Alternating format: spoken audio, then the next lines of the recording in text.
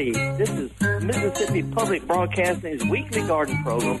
We call it the Gestalt Gardener, and I'm your host, horticulturist Felder Rushing. Our producer is awesome, Java Chapman, and we're going to have fun for the next hour or so. Today I'm broadcasting live from the fantastic San Diego Botanic Gardens, just selected as one of the top 10 in the country. But again, we're live. We're coming in today's St. Pontius Day broadcast where green is king. We got some interesting emails to share. Going to take your phone calls live. So sit back, folks, relax, because we are live here at MPB. I'm going to be talking with you in real time about what's going on or not in your own garden. Live program, folks, so sit back, join me as me and Java taking a few bits of news. We'll be right back after this. This is an MPB Think Radio podcast. To hear previous shows, visit mpbonline.org or download the MPB Public Radio app to listen on your iPhone or Android phone on demand.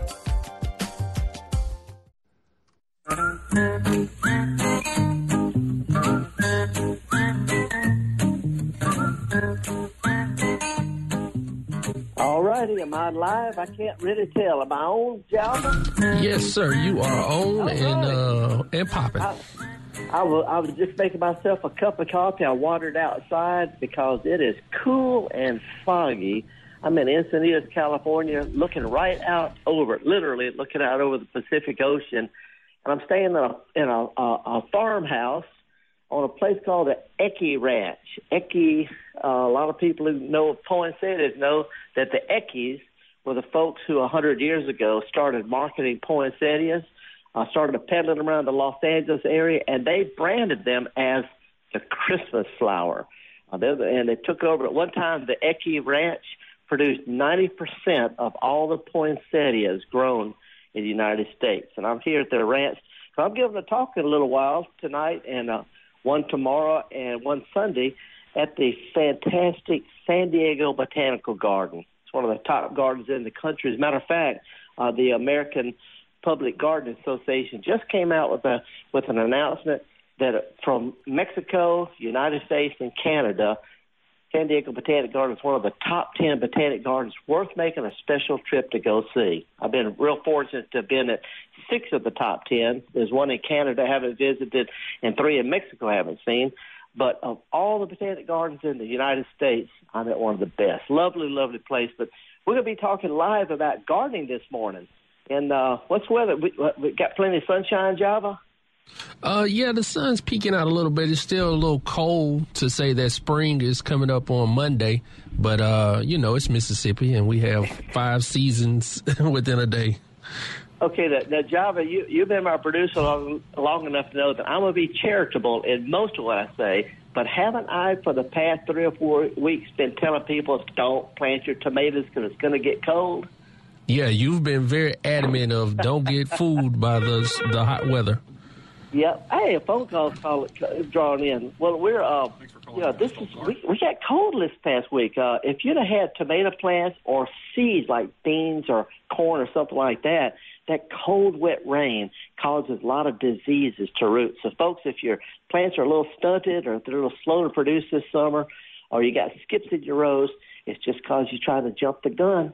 Now, we always say wait till Good Friday to plant, but Good Friday is way up into April this year, and I think it's all right to start planting sometime next couple of weeks, but we like to wait till the soil temperature is up to 50 degrees or above and it's going to stay there for plants to really, really grow well.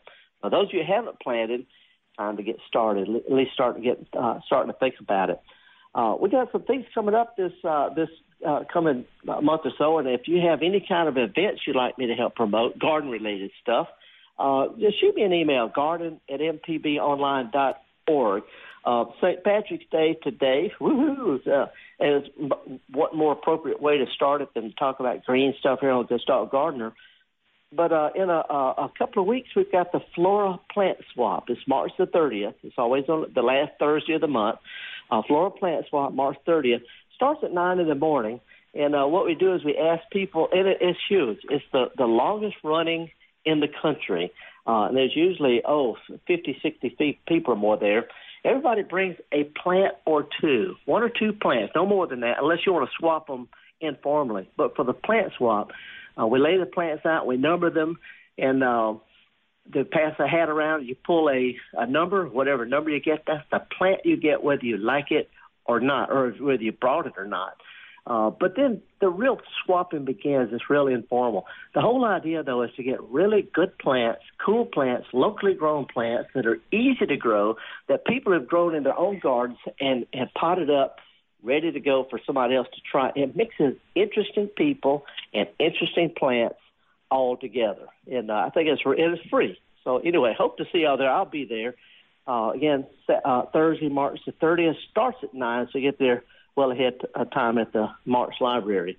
Now, we've got a caller on the line. Jim is calling from Jackson. Good morning, Jim. What's up, man? Hello? Felder, Jim, how you doing? I'm doing fine. What's up, man? I plan to put out some early girl tomatoes this weekend. My garden down at the law school is catching the sun now. But in the long-range forecast for 15 days doesn't show anything under 40 degrees.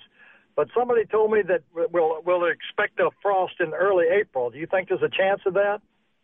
Well, I don't predict the weather like that, but we've had snow in April. And the most important thing, Dean, is that we want it to be 50 or above, because it's not at the air temperature, it's the soil temperature. If you put tomatoes in the ground and their roots are cold or chilly, they get stunted, and that can cause problems later when it's time to start producing. You got more top than bottom. So of course you've got raised beds, and they tend to warm up a little bit better, so you can probably get away. Right. Yeah, do this. If you normally mulch, go ahead and plant them, but don't mulch them so the sun can hit the dirt directly and help warm it up a little bit. And then you can mulch it later. I've got my bags of shredded leaves ready to mulch, so I'll hold off on that then. Yeah, just wait, because, again, as long as the sun can shine on it, then that'll help warm it up. But the main thing is it's the soil temperature, because we have a lot of times people set out tomatoes and peppers in the spring, and the plants grow fine, but when it's time to start producing, they don't do as well because they grow above the ground quicker than the roots could develop in the soil in the spring. So that's a real critical thing. Thanks for your good advice. Oh, let me ask you this. I don't know if you noticed this, but I sort of fessed up in one of my Clarion Ledger columns not too long ago. I did a thing on fake news, and one of the fake news was Rushing was arrested, and because I admitted stealing some of your tomatoes there at the law school. I've decided not to prosecute, though, so you're a home free. Well, actually, you had told me, because I got her from the fence, the other side of the fence, and you said it was federal properties. That's the anyway, I thought parking garage, right. There you go. All righty. Well, listen, just hold your horses, Dean. Okay. I just get so eager, though. I know. It's called, you're getting an endorphin rush. Go to a flower show or something. Relax. We got all. I'll do that this weekend. I'll go to the garden show this weekend. Okay. Appreciate your call, Jim. Thank you so much. Hug your sweetheart. All right. All righty, Java. Yeah, this guy's he's the dean of the law school at the Mississippi College School of Law, and he has a garden where he grows tomatoes and okra and peppers and stuff there on the law school campus. It's great. Oh, that's beautiful. So, I wonder if you get extra credit if you come help in his garden. Well, actually, my ex-wife, my good friend Terrell, and our son both graduated from there, top of their classes too. So anyway, I'm looking out this window. The fog is out there. I can barely see the ocean. I'm up on a hill at Encinitas, which is just north of San Diego, and got in kind of late last night. It's chilly out there because Southern California always gets up into the upper 70s and 80s just about year-round, but it cools down at night to the 50s and 60s. That fog really rolls in. But I wanted to share something. Anybody who's been to San Diego knows what a beautiful town it is. It's just a sparkling, it's a horticultural gem. It's just got so much horticulture and gardening going on here. But I found a quote that I'm going to share with the folks at this garden tonight that they may not be aware of. But in 1865, the very first school teacher to come to San Diego, a woman named Mary Chase Walker, 1865, she wrote, "Of all the dilapidated, miserable-looking places I've ever seen, this is the worst, an altogether dreary, sun-blasted point of departure for nowhere." Oh! Anyway, The place has changed a lot since the 1860s. Let's go now to Gulfport and talk with Tim. Hey, Tim, thanks for calling, man. What's up? Tim. Yes. Oh, hey. Concerning planting time, I always suggest that people watch pecan trees. They tend to bloom at exactly the right time to plant. Yep, that's right. Just about the first week in April for central Mississippi, a little bit earlier down south. But you're right. Now there is an alternative you may be familiar with in Great Britain, and of course it may be illegal in Mississippi.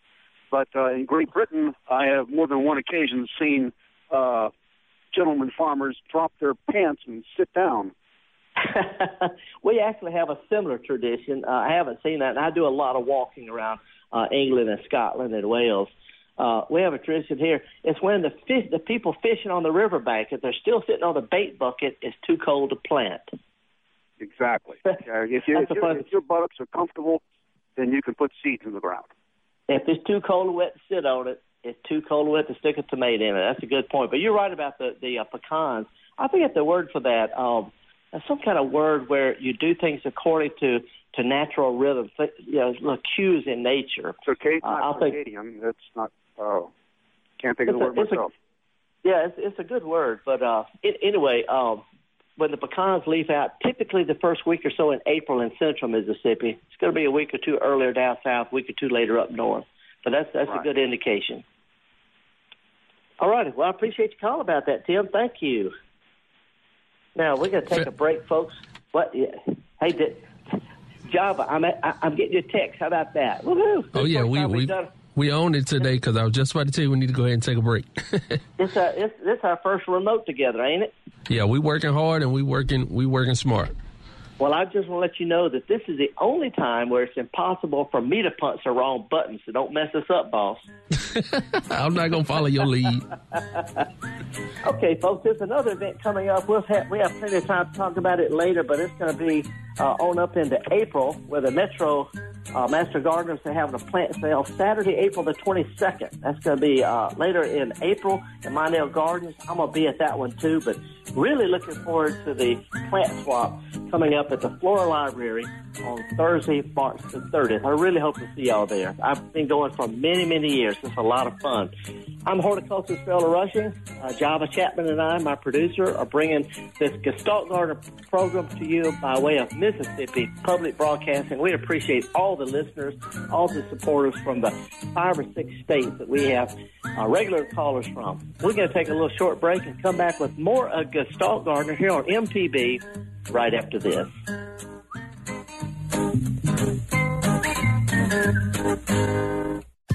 This is an MPB Think Radio podcast. To hear previous shows, visit mpbonline.org or download the MPB Public Radio app to listen on your iPhone or Android phone on demand.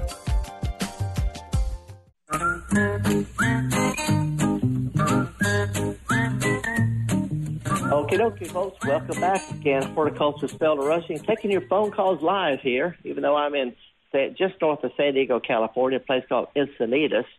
By the way, I was stationed in the military. I was in the Navy during Vietnam, and I lived down in San Diego and actually worked in a garden center part-time when we weren't, because I was in the Navy band. And if we weren't playing or performing or traveling someplace, I worked at a local garden center, had a whole lot of fun.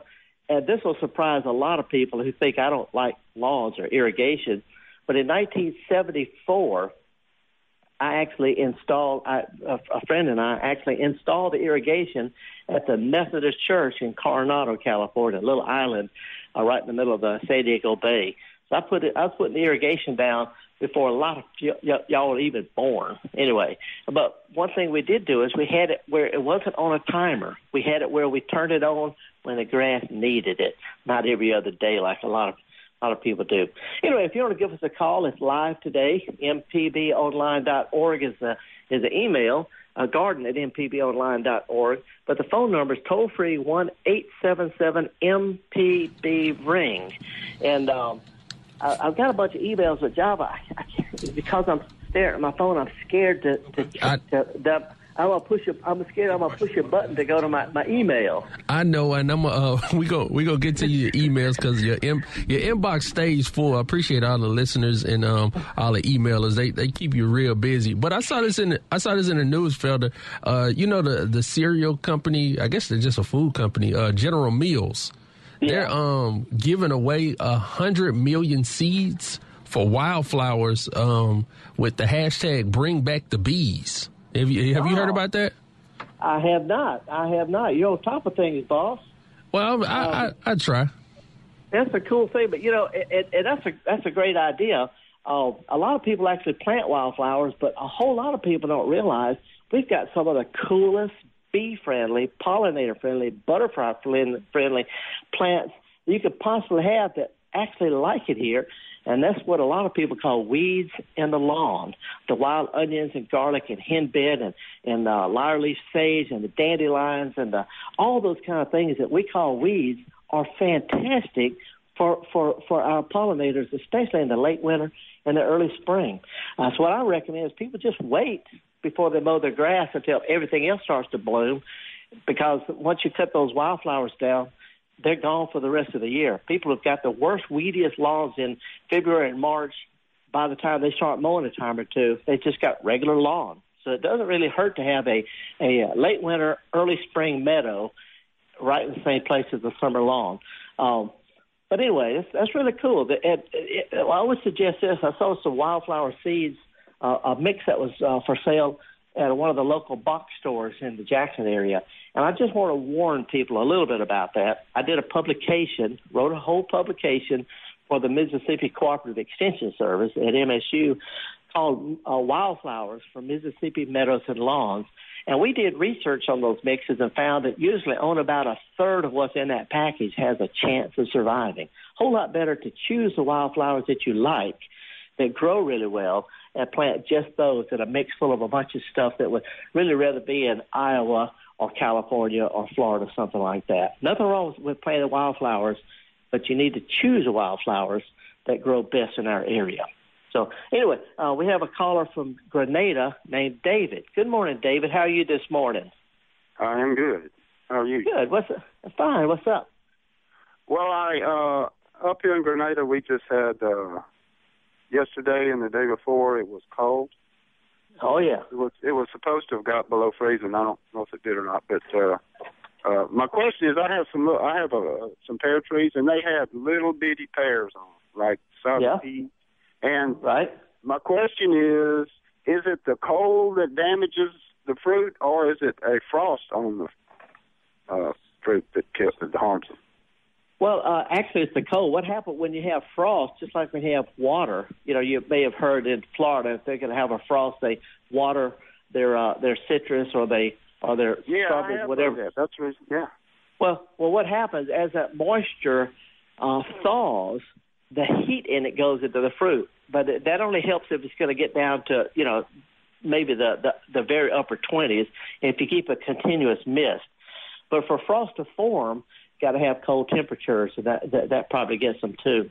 A lot of pears can make it though. Sometimes all it does is thin out your fruit. You actually have a better crop, as long as you don't lose everything.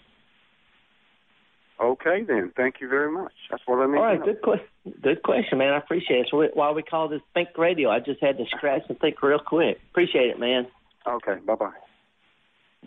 This is one of the chores I have not gotten around to in my own garden. I haven't had a chance to get around cutting back my cast iron plant. Some people call it aspidistra. It's kind of a ground cover that grows. It's a knee-high plant, but it spreads like a ground cover. It grows in dense shade. Matter of fact, it'll burn, turn brown, even if it gets sunshine in the winter. But the new growth comes up this time of year, and the old stuff gradually turns brown and fades away. And if you cut the old stuff off before the new stuff comes up, the new stuff comes up nice and clean and bright green without all the old brown in there. Problem is, if you cut it too late, if you cut the old stuff too late on cast iron plant or on monkey grass, you nip the tips off the new growth that's coming up, and it will look ragged until this time next year.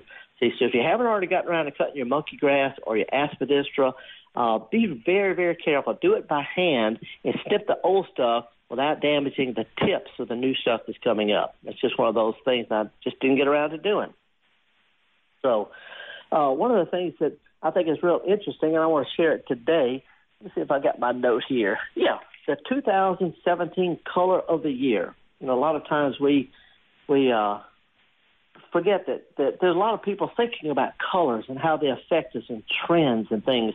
There's a company called the Pantone Color Institute. They sort of work with all the designers, interior designers, exterior, furniture people, all those folks. They get together and look for trends in color, and then they try to celebrate a color of the year. And they suggest all sorts of combinations and things like that. Last year was kind of a soft blue and pink combination, like you see when the sun's just starting to set and low clouds kind of turn it pink. Before that was a reddish-brown called Marsala. And I painted the door and the window trim of my cabin Marsala. One year it was Radiant Orchid, looked kind of pink to me. And before that was my all-time favorite, Tangerine Tango. Tangerine Tango is kind of a rich, rusty orange. I still have a deck paint of that color. Anyway, this year, because of all the weirdness in the world, the Pantone Color Institute plucked a fresh and zesty new color for 2017, and it's simply called Greenery. Greenery, Pantone. It's a sort of a vibrant green, yellowish undertones, I guess, what makes that. Anyway, it's a really good way to reconnect with nature and something bigger than yourself. The color Greenery, kind of similar to chartreuse. Now, Felder, how do we know? How do we know they didn't just throw a dartboard at a wall full of colors and picked it? You millennials, y'all are that way. You suspect everything, but I do too, and it's a good chance. There's a bunch of yuppie, young women and men designers sitting around laughing about it. Let's go with green. Yeah, let's just go with Greenery. I think that'll be a good color for 2017. Like, really? Yeah, well, but it could be. But get this. Every year I paint something in my garden, a deck or some chairs or something like that. Every year I paint something, the official color of the year, just to give myself a challenge to see what kind of plants are coming. One year it was kind of a pink color, and I planted all sorts of lavender and purple flowers, and it was the gaudiest thing. I mean, you could see it from the space station. But it's always a challenge for me to try something new every year. And by putting the color of the year out there, it gives me a chance to try to mix pots and flowers and things like that to come up with a fun combination. Otherwise, it would just been the same old, same old. You know what I'm saying? Yeah, I can get that. And I guess with the colors, we got an email that came through about multiplying daffodil buds. It's from Jan, and she sent it. She said, you mentioned that you could recommend 5 or 6 varieties of multiplying daffodil buds, and she would love to know about those. Yeah, matter of fact, I've got one of the things, my talk tonight is not till tonight, and I'm sitting down when we get off the air and going to catch up with my emails, because that's when I actually have several people want that. What we're doing is we're looking for a type of daffodils, which, by the way, the Latin name of daffodils is narcissus. A lot of people say narcissus and daffodils. No, they're the same thing. But there's some that you plant, and they bloom really well for a year or two, and then they just sort of turn into a clump of leaves. And there's some that bloom year after year after year, and there's some that bloom every year, and they also spread with new bulbs. And those are the ones that I want, because I know they're going to do well. I know they like my area, and I know that I can always dig a few up and share with others and scatter them around the lawn, or maybe fill in a whole big area with them under a tree. The problem is the ones that do well in North Mississippi may not do well on the coast, because it's that much of a difference. So we're always looking for the ones that do the very, very best. The first one that comes to my mind is called paper whites. The paper whites, Latin name is Narcissus pizzetta. Nobody cares about that. But paper whites bloom every year, and they get more and more and more. And there's another one called jonquil. And this really surprised a lot of folks, Java. People have always heard of jonquils and don't realize that they're just one of several different species of daffodils. And the way you can tell jonquils from all the other daffodils, real simple. Most daffodils have a leaf that's shaped like a flat butter knife. They're wide and they're flat. Jonquils are the only daffodils, the only narcissus that the leaves are shaped like a quill, like a little round, like a porcupine quill. That's where they get the name Jonquilla. But they multiply and spread. And then there's a new variety called Tete-a-Tete, Teteatete. It spreads and blooms and multiplies for everybody. Between those three, that's a good start. Anyway, we got some. Did you get my cheesy music? Yeah, I did. I got it. I got to pull it. I got to cue it up. But I heard you mention Gulfport, Mississippi, and we got to, you got tons of emails. But this is from Alina in Gulfport, and she wanted to know what are some edible plants that do well in Gulfport. She wants to grow a small garden this year, and she just looking for some suggestions. Oh man, there's whole books on that. Almost any kind of vegetable and most herbs do really, really well. If you're not sure about that, you need to start with stuff that's going to be dependable. A lot of people start with what they've always heard about, like corn and beans and tomatoes and stuff. But if you're a new gardener, I would start out with something a lot simpler and bolder, something like peppers, which are really, really nutritious and they produce well. Maybe try a few tomatoes, just to get that started. But I would definitely plant on the coast. I would put a rosemary plant. I would put an oregano plant. And I would put, in the summertime, I would plant basils because you can use those with all sorts of other stuff. You can make a homegrown tomato into a gourmet dish by sprinkling some homegrown basil on it. But those are good starts. If you got a little small area, you want to look for plants that produce a lot over a long period of time in a small space. Just an example, you wouldn't want to plant corn in a little garden because it takes a long time, and when you get done, one plant makes 1 or 2 ears of corn. By the time you get that cooked down, it won't fit in the palm of your hand, and that's it. But something like bush beans, or these little edible pod peas, or peppers, or things like that, they produce a lot over a long period of time. And I also wouldn't grow things that are real cheap to buy, like carrots and onions. They're a lot cheaper to buy than they are to grow for most folks. So anyway, I'll catch up with that email, and whatever I sort of distill it down into what I think are great beginner small garden type plants, I'll share with us next week. Well, I got your music queued up. This is an interesting selection.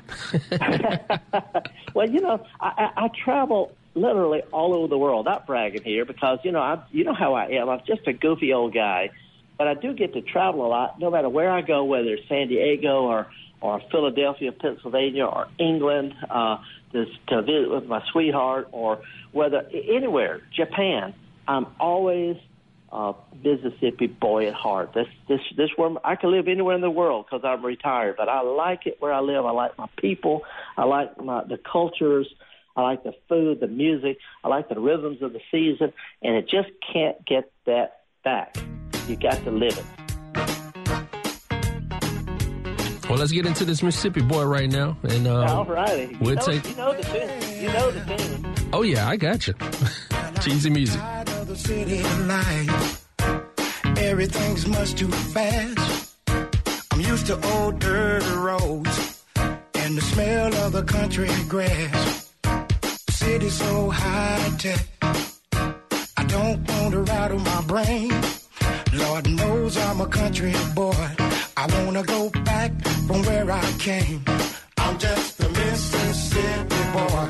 Still got Mississippi mud on my boots. I'm just a Mississippi boy. Well, I want to go back to my roots. I'm tired of the fast food, raised on cornbread and collard greens, chitlins and hog mogs, a big old pot of beans. Play the blues on the front porch, talk loud, drink and cuss. Got them down home blues. Boy, I'm gonna get back on the bus. I'm just a Mississippi boy. Still got Mississippi mud on my boots. I'm just a Mississippi boy. Well, I wanna go back to my roots. Said a howdy, howdy, howdy. Said a howdy, howdy, howdy. Said a howdy, howdy, howdy. Said a howdy, howdy, howdy. Every Friday night, we have a real good time. Party on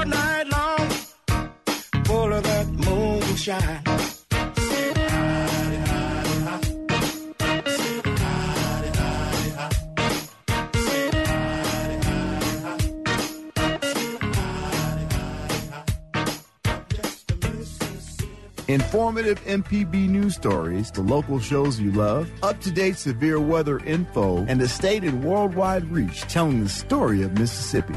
You're listening to MPB Think Radio. This is an MPB Think Radio podcast. To hear previous shows, visit mpbonline.org or download the MPB Public Radio app to listen on your iPhone or Android phone on demand.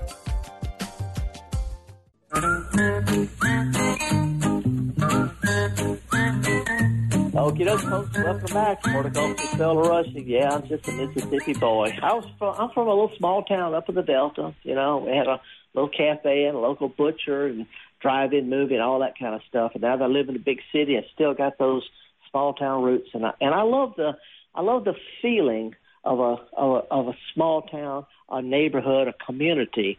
And you can have that in Jackson. You can have it on the coast. There's actually a word for it. It's a Danish word, and it's got a funny spelling. It's spelled Hygge. Hygge. It's pronounced hygge.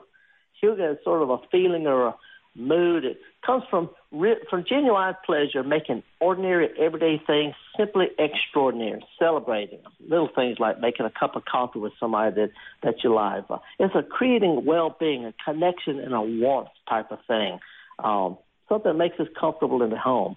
Anyway, this gardening program is, during this garden party here on MPB, we all hygge. We're sitting around a table for a shared meal of garden lore. And if you've got some questions, some lore, some things you'd like to share with us, give us a call. It's toll-free 1-877-MPB-RING. We love talking about this, but more important, we enjoy being part of a bigger community of folks that may not have a whole lot in common, but we're all from that small town we call gardening. And another, well, we got calls coming in, so we're going to get them on in a while. But another member of the community, Richard in Batesville, he sends an email he needs your help with. Hi, Mr. Felder, I have a hiccumbus in a pot that needs repotting. Can I do that now, and can I cut it back now? It's getting gangly branches with no blooms. And thanks in advance for your help. Yes, that's exactly what we call about. And now here's the deal: the hibiscus and the weeping figs and other big plants that we have to bring in the wintertime, if you bring them in the winter, they drop all those leaves that were formed outside. So their leaves get used to where they are. So if you bring them in, I cut mine back really, really hard, bring them in, put in all new growth over the winter. And then when I set them back out, I cut them back again, because that stimulates new growth. It makes them not be so leggy, and that new growth is better adapted to the new outdoor growing conditions. So if you could want to repot it in just the next biggest size pot, I'll pull it out of the pot, and if the roots are tangled, then repot it. If it doesn't have a whole bunch of tangled, matted roots, just kind of fluff it up and put it back in the same pot. Give it a little bit of fertilizer, not very much fertilizer, just a little bit, and give it plenty of sunshine and water it without keeping it wet. That's what hibiscus needs. It grows outside in Southern California, along the Gulf Coast most winters, Florida, South Texas. But it needs sunshine, water without being wet, and just a little bit of fertilizer. But anyway, cutting it back, all that does is it'll make it strong and healthy, put out real new growth real fast. Good question, though. Let me see. I'm just looking at my notes here. No, that was David from Grenada, I think. Yeah, now we have, I'm going to put on the line Henry in Meridian, and he wants to talk about his pecan tree. We got Henry in Meridian. I can do that. Hey, Henry, good morning, sir. Good morning. I was raised in Pecan Grove. What can I help you with? Okay, I have pecan trees in my yard. There's a green moss been growing on them every year. What can I do to get rid of that green moss? You talking about on the trees itself?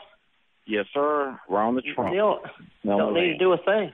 Don't need to do a thing. It's not hurting anything. If you want to get rid of it, mix up some Clorox, spray it on there, and within a few days it'll turn brown and shuck right off. But it's not hurting anything.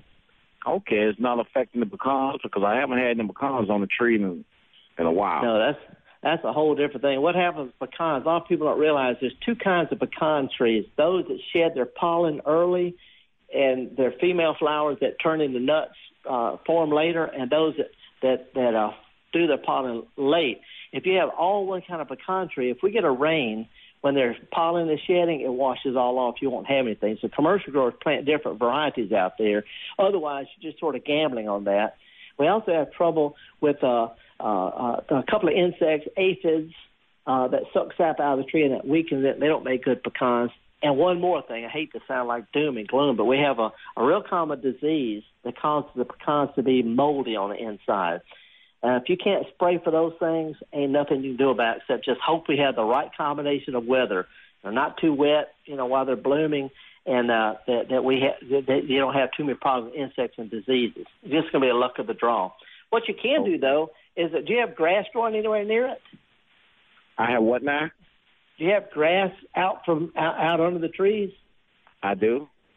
If you'll fertilize your grass every 3 or 4 years, the grass will appreciate it, but your trees will too. Pecan trees like a little fertilizer, but typically the fertilizer will last for 2 or 3 or 4 years or more. So, if you never fertilize them, a little bit of fertilizer out on the grass will help the trees be a little bit healthier, more likely to produce better. Okay, I will try that. But thank you. I wouldn't worry about the moss unless it's just irritating you, because it's not hurting the tree. Oh, okay. Well, I was more worried about hurting the tree because I lucked the pecans off of one of these years.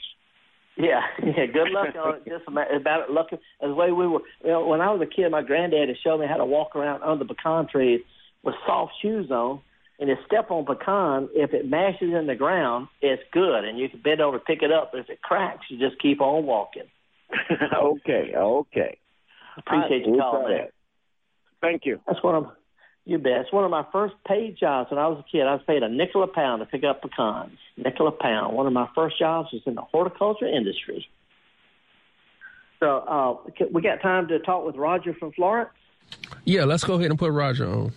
Okay. Hey, Roger, good morning. Hello, Roger. Well, good morning. Good morning. How are you this morning? I'm fine, Felder. Thank you for calling in when you got a few minutes before your real job. Oh, yes. This is my real job. Programs of public broadcasting, and thank you to everybody for that. I'm a loyal listener, but I've never heard you say anything good about snails. Snails are natural creatures in the garden, so is there anything good? Is there any positive about snails? Do snails do anything for us, or do we have to just kill them? I'm just going we don't. Yeah, okay, that's a real good question. As a matter of fact, I've got a little book all about snails. And when I was a kid, I actually had a pet slug that I kept in a terrarium, and I fed it all the time. They're interesting creatures, but they're what we call macro composters. They eat stuff and they recycle stuff, and they in turn become part of the food chain, which is really good for the little lizards, the little small snakes, and things are out at night because birds don't eat snails and slugs because snails and slugs aren't out when birds are. But they sort of keep things cleaned up. I hate to say it, but sort of like roaches. Roaches do the same thing in the jungle. They shuffle stuff out there. But mostly they're just and there's a lot of subtle benefits. But one of the most important things is they're a real nice, juicy part of the food chain. When I was in France, I found out that they can't really control their snails. So instead of trying to beat them, they just eat them. Put a little garlic and butter on some of them, they're just right. Out here in Southern California, what they call the European brown snail, what they call escargot in France, has become a real serious pest, and it's so bad that when they irrigate the interstates to keep their flowers going, the snails can come out so much they create a slick on the interstate and can actually cause traffic problems. But mostly, I would see them from a human point of view as a big part of the food chain, and I think they're good for that. Anyway, I guess we need to take a little short break, Sir Java. Felder, and that's why you are the man. Yes, we do. All righty. I just sort of felt you saying that to me in your mind. We're starting a mind meld here. I'm a horticulturist, Felder Rushing, and I'm almost always in the studio. Y'all know that. I spend a lot of time with my sweetheart over in England. She comes over and visits me a lot. We travel a lot looking at gardens. And I'm always thinking about what can we do back in Mississippi and Alabama and Louisiana, Tennessee and Arkansas. What can we do back home? And that's what MPB helps us do. It helps us pull together stuff that I see, things that you see, things we all want to know about, and share. Get together, do a little, as the Chinese say, a little yoga out there. Anyway, we're going to take a little break, come back with more of the Gestalt Gardener. If you have emails during the week, shoot them to me, garden@mpbonline.org. I promise I'll catch up on them just as soon as I can. We're going to take a very, very short break. I'm right back with more of the Gestalt Gardener here on MPB.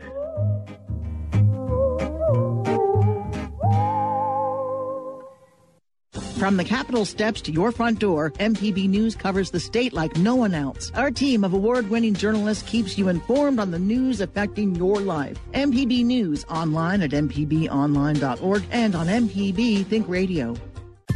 This is an MPB Think Radio podcast. To hear previous shows, visit mpbonline.org or download the MPB Public Radio app to listen on your iPhone or Android phone on demand.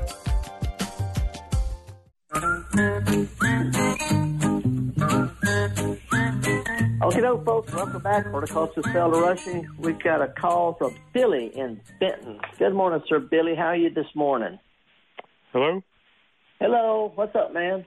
I want to know if you could tell me the name of a small tree or bush that I could plant on my property land that would provide privacy for me and also something for the birds to eat when it matures in the fall. Yeah, there's actually some good suggestions. If you want privacy, you want something that's going to be evergreen. It's out there all year. Okay. Unless you plant things so thick, that things can't make it through there. And actually, I think a mixed hedge, which is how they do it in Europe a lot, instead of having all one thing, they'll put mostly one thing and scatter other stuff in between to sort of liven it up and give more flowers for butterflies and also more fruit for the wild birds. Mm-hmm. One of my favorites is a plant called Chinese Photinia. A lot of people know about red top shrub. Red top is a good hedge. Yeah, but there's a Chinese version that has kind of bronze new growth, big clusters of white flowers that bees and butterflies love, and then big clusters of berries later in the summer. But what I would do is I would plant a variety of stuff that has berries. There's a plant called Elaeagnus. I know there's kind of weird names to some people. Elaeagnus is a real popular big shrub. It's evergreen. It has flowers in the really the late fall, November, December. They're real fragrant. Then they have fruit that you can eat if you wanted to. They're real small, look like little banana-shaped pears. But the birds just love them. Elaeagnus is a real good, fast-growing evergreen hedge-type plant that has great flowers. But that's just a couple of suggestions. Yeah. Again, I would mix stuff up. Red top and Elaeagnus, that'll work then. Yeah. I appreciate it. Thank you. Nothing to it. Shoot me an email. I come up with some more rather than just off the top of my head. Okay, appreciate it. Thanks, Billy. Appreciate your call, man. Goodbye. I'm calling in today from the San Diego Botanic Garden. The American Public Garden Association just named it as one of the top 10 botanic gardens worth making a special trip to. I've been to 6 of the 10, but this is by far my favorite for a lot of reasons.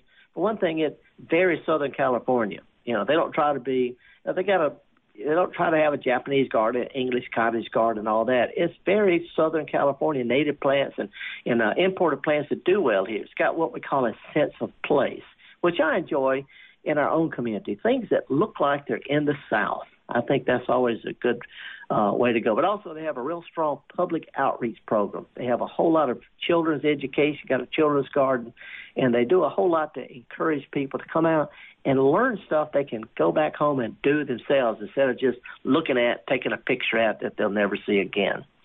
So what we got going, sir? We got a email just came in too, hot off the press. Thank you to Susan in Columbia. She's tuned in, or at least she just had the email handy. She's looking for a native button bush for her butterfly garden, and she's read it grows by creeks, and she wants to know if she could find any in her area in Columbia. Button bush. That's a good question. Yeah, that's a good question. Button bush. If anybody's ever been on a canoe trip, they've seen it. The flowers look like they almost look like white sweet gum balls. They're about the size, and they're prickly like a sweet gum ball, but they're white. I don't know any garden centers that sell stuff. You know, I don't even know of any big garden centers in the area. There may be some places over in Hattiesburg, but Columbia, any garden center that orders plants for resale can order any kind of plant they want if they value it as a customer. But Button Bush is available online. It often shows up in plant sales.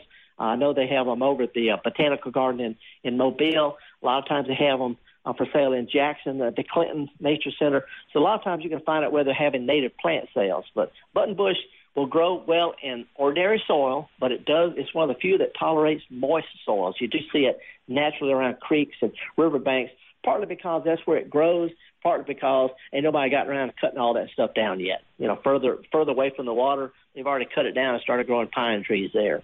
But anyway, Button Bush is a great plant. It blooms in the summertime. If you can't find one of those, let me suggest in the meanwhile you go with a plant called Vitex, Vitex. Goes by several common names, including a lilac chase tree. Vitex is a great plant. Blooms the same time as Button Bush. Better landscape plant. It's like a small, thick, like a crepe myrtle tree with spires of rich blue flowers that bees and hummingbirds and butterflies just adore. So Vitex is a good alternative until you get around to finding a Button Bush. So how'd I do on that one, Java? Oh, you did good. I typed in Vitex, Vitex, right? Yeah, yep. And, you know, in the herbal community, it's they say it's used for, let's just say it's very female-friendly, Vitex. Yeah, lilac. It's not called chaste tree for nothing. There you go. All right, we got another. We got another. Go ahead. It's a great plant. We see it. I mean, there's one down the street from me. It's an old plant that they don't sell much of, but most garden centers are starting to sell it because it's an alternative to crepe myrtles that wildlife love. Anyway, what we got? Well, yeah. Let's see. Ivy in oak trees. Let's see. Barbara. Not Barbara, but Marcia. She sends an email in. I cut English ivy from my large oaks 6 or 7 years ago. Now it's coming back up the tree, and she wants to eliminate it completely. Yeah. Well, you know, when it comes to getting rid of ivy, it's not deep-rooted. It doesn't have underground rhizomes. It is what it is. And if you pull it and pull it and pull it, each time it gets less to pull the next time. But if you stay on top of it, get as much as you can right now while the soil is moist, while it's fairly easy to pull. And when it a little bit comes back, pull it before it gets a chance to get established, and then you go back one time, maybe next year, and clean up any that you missed. But by pulling it 2 or 3 times, it gets easier each time. By the way, just for everybody's information, ivy does not hurt trees. I have pictures of ivy that is centuries old and trees that are centuries old in England. And they call it English ivy. But ivy doesn't hurt trees. It doesn't. If you got a problem with the tree, ivy will keep you from being able to see it, but there ain't nothing you can do about that problem anyway. So anyway, ivy doesn't hurt trees, regardless of what you hear. If you don't like it, pull it up. That's your solution. If you don't get around to pulling it up, it ain't hurting nothing. Sorry. You know, that's the nice part about MPB is it allows me to tell the truth. I don't have to sell anything or convince anybody of anything. So if you don't like it's like a beard. You either shave it or you don't, or the other, but it ain't hurting anything one way or the other, unless you got soup in it or something. Or like my wife says, when my beard gets thick, I can feed a bunch of baby birds. They live in my beard. That's right. You know, you don't have to go. You know, I don't cut my hair. I got long hair, shoulder length hair. Been that way since the early 70s, except when I was in the Navy. I've always had long hair. But, you know, I shave real close. I know what to do. And I keep a little bit around, you know, I got a little mustache, a little patch under my bottom lip. So it's what we call grooming. They have some wild stuff, some really clean stuff, and something in between just to show that I know what to do. Now, Felder, we're sitting on about 2.5 minutes before we have to get out of here. Just in case you got somebody on the West Coast, tell them where they can see you tonight. Oh, well, actually, we have a lot of people listening on podcasts. I'll tell next week. But I'm going to be I'm at the San Diego Botanic Garden. I'm staying at the Ecke Ranch. Ecke's were the people who basically invented poinsettias. They were the one that named it the Christmas flower nearly 100 years ago. And the Ecke farm produced up to 90% of the poinsettias grown around the country for a long, long time. Anyway, the San Diego Botanic Garden is just north of San Diego. It's a little town called Encinitas. sort of the Fondren of California, I guess, or the Austin or the Asheville of Southern California. And a lot of old hippy-dippy types here. But the Botanic Garden is fantastic. They've got a Galapagos tortoise that's 75 years old that I can ride on. And I've known that turtle for a long, long time. Anyway, we're going to be talking about the art of gardening tonight. If anybody wants to come on, come on. Otherwise, I'm going to see folks at the Floral Plant Swap in a couple of weeks. That's going to be on March the 30th. Really have a good time with that Thursday morning. It starts at 9, so you have to get there beforehand, early on March the 30th, and I think you'll have a good time. The color of the year is greenery, which is perfect for St. Patrick's Day. A lot of people say, today everybody's Irish. I don't know about that. I'm not Irish, but I'm from the Isle of Man, which is off the coast of Ireland, and that counts. We're going to be talking about gardening every week right here on MPB. It's a production of Mississippi Public Broadcasting, and what we try to do is have a good time and show you that it's okay to garden however you want to. My producer is the fantastic Java Chapman. Don't know who is the phone greeter today. Don't know. Sir Kevin. Kevin Farrell, appreciate that. Well, folks, go to a garden center, go to a farmer's market, take your kids with you, take them to show you what we do best, and that's find something to plant. Show them how to get down there and get dirty. What it does is it helps build up their immune system and appreciate the world around them. We'll see y'all same time, same place next week.